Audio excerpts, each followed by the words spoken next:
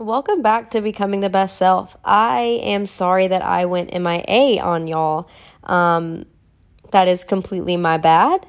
I am back and better than ever, ready to jump fully back in. Life just kind of happened. I got married. I moved. I am still trying to settle in here. Now the holidays are coming up, and it's just a lot of craziness, but that's okay. We still have our goals, and I am back on the podcast game, coming in hot. So let's go ahead and jump in. I was in the process of putting out one more post on self-destruction and self-sabotage. And this topic is how to help someone with self-destructive behavior. So since I was already putting out that blog post, and I have already done the series on my podcast and on the website, I wanted to go ahead and finish off this post because I do think it's important to tie back into the series that we were on, going through self-destruction and self-sabotage. So if you're new here, we actually have 5 other podcast episodes up on self-sabotage, starting with what is self-sabotage, why we self-sabotage, do we self-sabotage, some examples, and 3 steps to stop the self-sabotage that might be going on in your own life. And we also have blog posts that correspond to each of these with some extra blog posts as well. But today, like I said, I want to go ahead and talk about how to help someone with self-destructive behavior. So this is more in terms of how to help a family member or a close friend or a coworker, somebody that you have a fair connection with, and you can recognize some of these patterns in their life, and you want to stop enabling this behavior and help change it. Real quick, if you aren't familiar with what an enabler is, it's pretty much exactly what it sounds like. An enabler is somebody who enables certain behaviors. So you're allowing these behaviors or these repetitions and habits to continue happening, whether that is through just constantly listening and, not really setting boundaries, or never saying your piece about wanting to change the conversation or talk more positively. Anything of that sort, you are enabling the self-destructor, also known as the abuser in this instance, to continue that destruction in their life, which ultimately affects you and your mental health as well. And really quickly, before we go into what to do and what not to do to help somebody with self-destructive behavior, I do want to touch on the fact that self-destruction does come from a variety of things, and we talk about this in some previous podcasts and blog posts, but they, as in the self-sabotager, they can be working off of so many different things. So we can sit back and say, well, your life is pretty good and you really shouldn't be complaining, but we're not in their head all day. We are not with them all day. So there are other things that can be happening, outside forces or internal forces that are influencing the way that they are acting and the behaviors that they are showing. And that doesn't make it right by any means, and it doesn't mean that it needs to take a toll on your mental health, but it is something to recognize in the fact of, everybody is going through something. So basically just have patience with people. Understand that, whereas you might see the glass half full right now, their glass really might be half empty. And it's okay. That's a healthy thing to go through. The self-sabotage and self-destruction comes in when that never changes, when, you've had this season to grow and they chose not to grow and they choose to stay in that self-pity party. That's the kind of behavior that we're really trying to change. And since we do want to change this behavior in our close friends and family, we do have to step back and stop enabling them to keep being negative, and you also want to stop them from hurting your success and your happiness, because the longer that you are around this toxic energy, the more that you are, one, going to become okay with it, so it's going to become your normal and you're not going to keep calling it out, and 2, you're going to start taking on those characteristics as well. So exactly what's bothering you right now and somebody else is going to one day become you if you aren't careful. Going into how exactly to help others, definitely remind yourself that you do have to be careful in how you bring up these problems, because people don't take well, especially if they are already sabotaging their own lives and confidence. They're not going to take well to you coming at them with them being the problem. And that's a big thing that gets misconcepted. I hope that was a word. I kind of feel like I just made up that word. Misconstrued? Okay, I don't know. You know what I mean. Sorry, I promise I'm a lot smarter than I sound. But oftentimes when you bring up problems, you have to do it in a careful manner, because the counterparty, it's easy to just pull out of that. Okay, well then I am the problem. And you don't want to make the other party feel like that, because that's going to make them automatically shut down. So let's actually get into the ways that we should and should not approach a self-sabotaging individual. And just pause for a good cause. I am now realizing this is going to be a very short podcast. So you're welcome. I got you this information out within, I think, what's going to be under 20 minutes. Okay, so 3 things not to do when trying to help someone with self-destructive tendencies. Okay, so these are the things that we want to actively avoid. Number 1, don't try to guilt them. This is for many reasons. If you try to guilt somebody into something, even if they do it right away, it's not going to stick with them long term. And with self-sabotage, you want the ways that you are helping to actually be long-term fixes. You don't want this to be something where you guilt them into going to therapy today because you wanted it out of your benefit, and then they get nothing out of it because they don't even want to be there. They get back, and now they resent you and therapy because it was a pressured situation. So that was just a quick example, but don't guilt somebody into trying to get help. Don't guilt somebody into trying to fix their life. Some people just don't want to fix their life, and that's something that you have to come to terms with. You can't fix everybody, and not everybody wants to be fixed. Whew. Another part of guilting people, individuals, self-sabotagers, whatever, or another example is when we go into the, well, like, if you love me, then you would XYZ. You wouldn't be doing this if you loved me. It's something that human nature tells us to do that, because in most forms, for a normal, mediocre mental health state, when you do have those feelings for somebody, and when you do care about somebody, there are things you actively avoid. But then when life happens and some chemicals in our brain either stop working or overproduce, we go into this cycle of, that caring and that love. It's not registering the same way as it does for a sane person. And not that people who think this way are just insane, but for the grand scheme of keeping a regular mental health patient who has no struggles, has no problems, and then taking someone with mental health problems, even as far as just a habitual self-sabotager, our minds don't all function 24/7 in the way of, oh, I care about this person, this is how I should be treating them.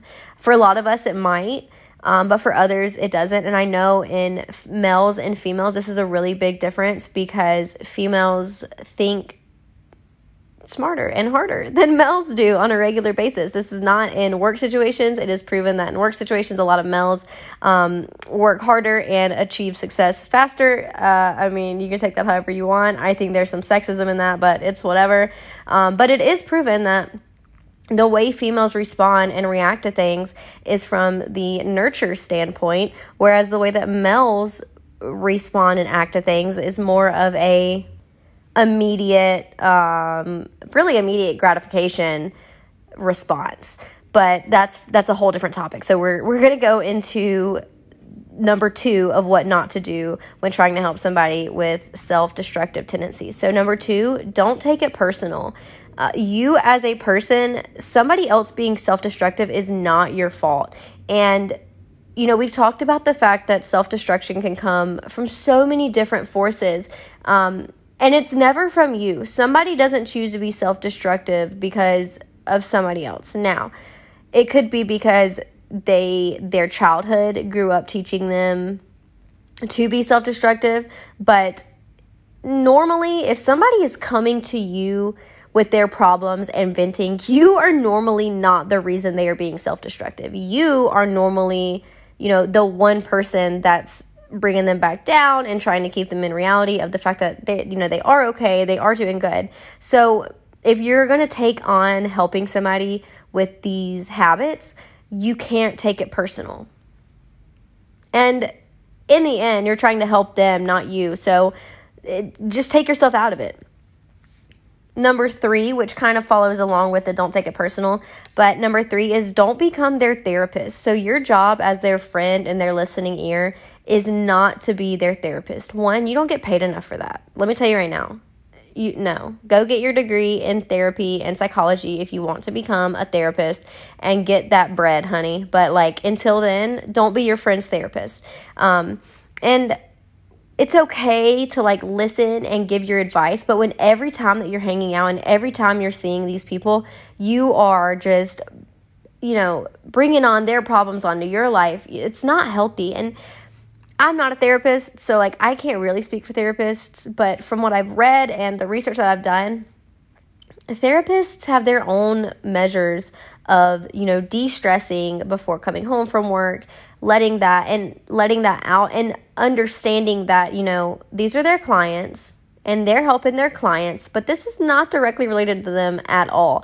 And as a friend, you can't do that because as a friend, you are there in that personal life. You are there for that moral support, and you can't do that if you're also constantly being burdened with all of their problems. So don't become their therapist. Don't join their pity parties. Don't have to regularly become their life coach throughout their problems. It's not your place. All right, so with those being our 3 things hold up. Those are our 3 things not to do when helping someone with self-destructive behavior. Now I'm going to go into 5 things to do when helping someone with self-destructive behavior. So these are the things that you actively want to practice if you have individuals in your life that are self-sabotaging individuals. Number 1, support them in getting the help they need. I've said it before and I'll say it again. Sometimes people just need that one person in their life to give them a positive therapy experience and say, hey, listen, just go talk to somebody, man. Now, that's not going to work for everybody, but for some people, that is what they need. They just need somebody telling them, hey, listen, dude, go talk to somebody. Go to therapy. It's okay. It is 2020, almost 2021. Therapy is normalized. Go do it. But regardless, support Support them in getting help. Even if that does mean going to an actual psychologist and getting medication. Whatever it is, help them find these resources and encourage them to use them and regularly practice them. Number 2, actively avoid the self-destructive conversations. So this one was a bit hard to word because obviously if you're trying to help somebody with self-destructive problems, you aren't engaging in self-destructive conversations. But a lot of people who regularly self-sabotage their lives, they use a form of self-isolation, which is the constant conversations about, I don't deserve good friends, I'm annoying, people think I'm horrible, I'm so messed up, I don't deserve to be here. All of that is self-sabotage, and it's a way to justify self-isolation and justify not going out with friends, because I'm not wanted, or, not talking a lot in groups, because I'm annoying, or, not opening up to people because I'm so messed up. And it's just something that's just it's so selfish, but that's the epitome of self-sabotage. So when these conversations start happening, find ways to turn them. So the couple of examples that I listed on my blog, which you can check out, one is that, if somebody comes to you and you're working with them with self-sabotage and they say, I don't deserve good friends, you can casually respond and say, well, I'm a good friend to you, and I'm here, and I feel like you do deserve me. I feel like you're a good friend. I feel like I deserve you, and it doesn't really matter what you think. I'm choosing to be here, and I'm choosing to be your friend. And then that gives them the ability to say, okay, you're right, and shut it down. Or if they continue to go down that path, you say, no, listen, I already told you that I am a good friend. You are my good friend, and I do deserve you, and you deserve me. That conversation is over. Another example is when somebody tries to say I'm so messed up, or all the other terms you can use for that, you can respond with, you're not messed up. Yes, life has happened to you. Yes, there's work that we all need to do. Yes, we can all be better, but you're not messed up. You're normal. We all go through this. We all have things in life that's just it doesn't go our way. You're normal. You're not messed up. You're not a problem. Whew. So, yeah. Actively avoid those self-destructive conversations. When they start going down that path, turn them around however you see fit. Number 3, set boundaries. So just like it's not your job to be their therapist, it is your job for your mental health to set boundaries. I've talked about this before, and I've said it on Instagram, I've said it on my blog, I've probably said it in other podcasts, but you are ultimately what you surround yourself with. In many ways. So in one way, even if you're not what you surround yourself with, if you are around these people and you meet somebody else for the first time around these people, they are going to associate you with that behavior. So watch yourself on that. Another way, scientifically proven, as in sociologically and psychologically proven, you become what you surround yourself with. So if you are letting all of these habits linger around you, you're going to start participating in them as well. And you're going to become exactly what you are trying to fix in somebody else. Therefore, just don't entertain this behavior. Don't entertain the regular self-destructive talk. Don't just deal with having to listen to people. Don't just deal with, oh, well, that's just how they are, because that's going to take a toll on you, and you're going to start normalizing and justifying the same things that they do. And then you're going to have to pull yourself out of self-sabotaging your own life. And we want to stop that before we even get there. So definitely set your boundaries. Number 4, know your place. I think I mentioned this earlier, but sometimes it's just not your place. And if this is somebody that you are meeting for the first or maybe the first few times, and you're noticing these red flags in them, it's not necessarily your place to just call them out on that. There might be a way that you can, but just kind of ask yourself, is this my place? Should I be saying something? Is it my, do they need to hear this from me? Is it even going to do anything if they hear this from me? And if it's not, just let it go. Just let it go and avoid yourself the trouble, honestly. Lastly, number 5, understand that you are allowed to leave any relationship that you are ever a part of. My husband can't. I hope he's not listening to this, because, baby, that was not a tip for you. You ain't allowed to leave this. All this. You ain't allowed to leave it. But no, really, if you are in a self-sabotaging, or if you are in a relationship where your partner is self-sabotaging, or you have a family member that is self-sabotaging, or you have close friends that are self-sabotaging, you are allowed to cut off those relationships, okay? This is your life. You need to be happy. You need to have great mental health. You need to continue personal development. You are allowed to pull yourself away from destructiveness. You are allowed to stop enabling the ones you love. And that's for 2 reasons. And I'm closing out on this, but the 2 reasons you're allowed to step away from relationships is, 1, your mental health always comes first. Always. So if there are problems that are going on in relationships that is directly degrading your mental health, step out.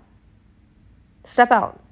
And number 2, by not enabling, you can push them into getting the help they need. That's not always going to be the case, and it might not always be immediate, but 9 times out of 10, when people lose all of their enablers, they have to make a difference in their life, because nobody's helping just carry them on their back. All right, so that was all of my tips on how to stop self-sabotaging behavior in its tracks, in people that you love, in your friends, in your family, maybe in your own life. And not everybody is a self-sabotager. Some people are just going through it and they just have it rough right now, and they might need a listening ear. Self-sabotage comes when it is repeated habits. There's never any change, never any progress, never any positivity. And I really do think that at some point in everybody's life, they sabotage something in their own life. So remember, once again, be patient with people. Life can be hard, especially right now in 2020. It might be a struggle for some. So take things lightly. Don't judge people. Don't press people to get help if they don't want it. It might not be your place. Always set your boundaries. Always do what's good for your mental health. And at the end of the day, our only goal is to do our best to help other people grow and develop the same way that we want to. If you want to go more in depth on how you can help somebody with self-sabotaging behaviors, you can check out our blog post on becomingthebestself.com. It will be linked to this episode in the show notes. There are some frequently asked questions posted on it, as well as our related articles that go into more details on self-sabotage. I hope you have a wonderful day. Thanks for listening to this. As always, if you're looking for a sign to get out of bed, take a shower, do anything that you need to do for your mental health, go ahead and do it. Get it done. I don't care what time you're listening to this. Do something to better your life. I am so proud of you. I am so thankful to be back. I'm so thankful to have you listening. I love you, and I'm sending you wonderful good vibes. Peace out, Girl Scout.